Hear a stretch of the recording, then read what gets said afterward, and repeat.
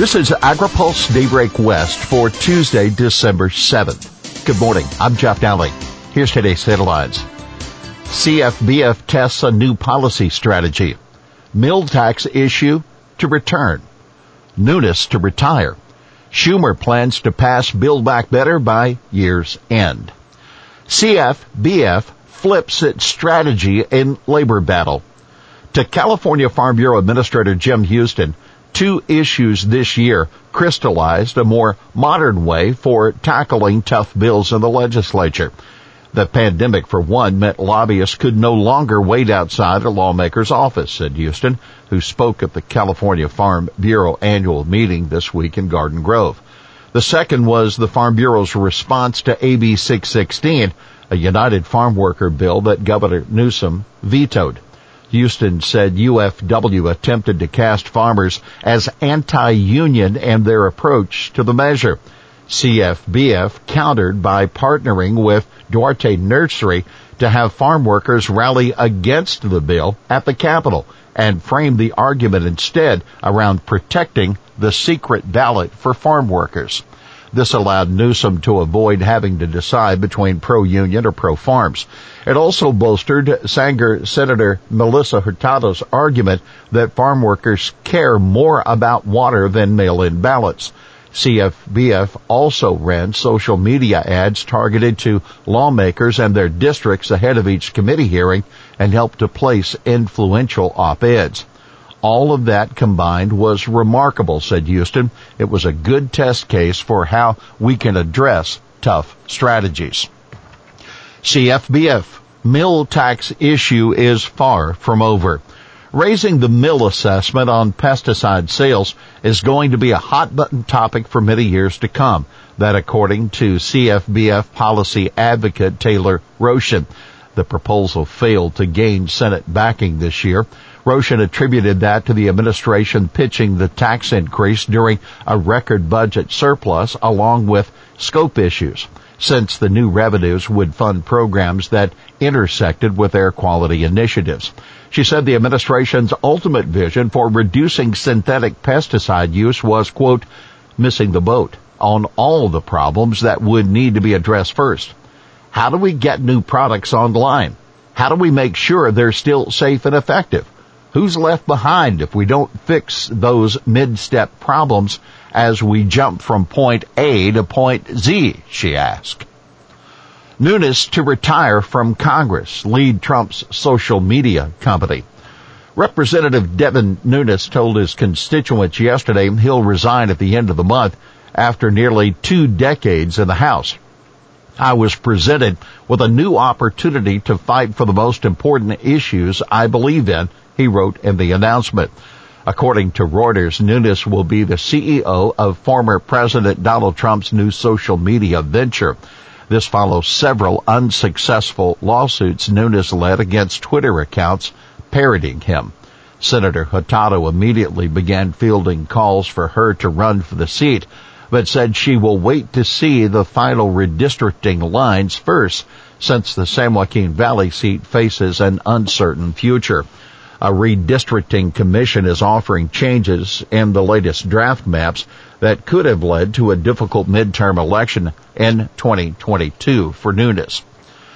Making cover crops pay off. What it takes to cover the cost. In the second of a 4-part series, AgriPulse investigates the economics of planting cover crops and how quickly producers can break even. By the third year, most producers should see the economic benefits offset the cost. And then, in the years following, they should return a net profit, according to Rob Myers. He directs the University of Missouri Center for Regenerative Agriculture. You can read the full report at agripulse.com. Schumer lays out a path for BBB. Senate Majority Leader Charles Schumer has reiterated his goal of getting through the chamber before the end of the year. Build Back Better. In a Dear Colleague letter, Schumer says 8 of the 12 Senate committees submitted their changes to the House-passed Build Back Better bill on Friday and Saturday.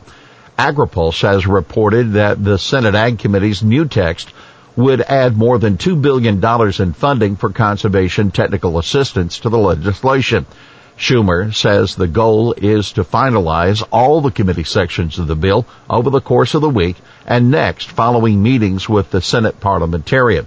He says he's confident that senators will have ample time to review the text and cost estimates. But the question remains when and whether two key Democrats, Joe Manchin of West Virginia and Kyrsten Sinema of Arizona, agreed to support the bill. Senate Minority Leader Mitch McConnell said over the weekend that without their support, the bill wouldn't see a vote. New program to buy locally grown foods now accepting applications. USDA is accepting applications under a new program that will award up to $400 million to support locally grown foods. The Local Food Purchase Assistance Cooperative Agreement program was authorized under the American Rescue Plan. The funding will be awarded through non-competitive cooperative agreements with state and tribal governments, quote, to support local, regional, and socially disadvantaged farmers and ranchers through the purchase of domestic local foods, the Agriculture Marketing Service said. Local and regional farmers and ranchers are defined as those within the state or territory or 400 miles of the delivery destination. Also yesterday, USDA's Food and Nutrition Service announced the availability of up to $50 million provided by the American Rescue Plan for the Emergency Food Assistance Program, the TFAP, Reach and Resiliency Grants to state agencies to expand program access in rural, tribal, and other currently underserved areas. EPA and Corps kick off comment period on WOTUS proposal. The Environmental Protection Agency and Army Corps of Engineers have officially published their proposal to establish a foundational rule defining waters of the U.S. under the Clean Water Act. The proposal seeks a return to regulations in place before both the Obama administration's 2015 rule and the Trump administration's 2020 rule, both of which ran into trouble in the courts. The 60-day comment period runs through February 7. The agency said they were taking the action, quote, in order to ensure necessary federal protections for the nation's waters. The familiar pre-2015 definition has bounded the Clean Water Act's protections for decades, has been codified multiple times, and has been implemented by every administration for the last 35 years, from that of Ronald Reagan through Donald Trump, they said in the proposal. Well, here's today's He Said It.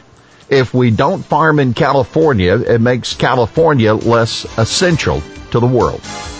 That California Farm Bureau President Jamie Johansson opening the organization's annual meeting yesterday. Well, that's Daybreak West for this Tuesday, December 7th. For the latest news out of Washington, D.C., visit agripulse.com. For AgriPulse Daybreak West, I'm Jeff Alley.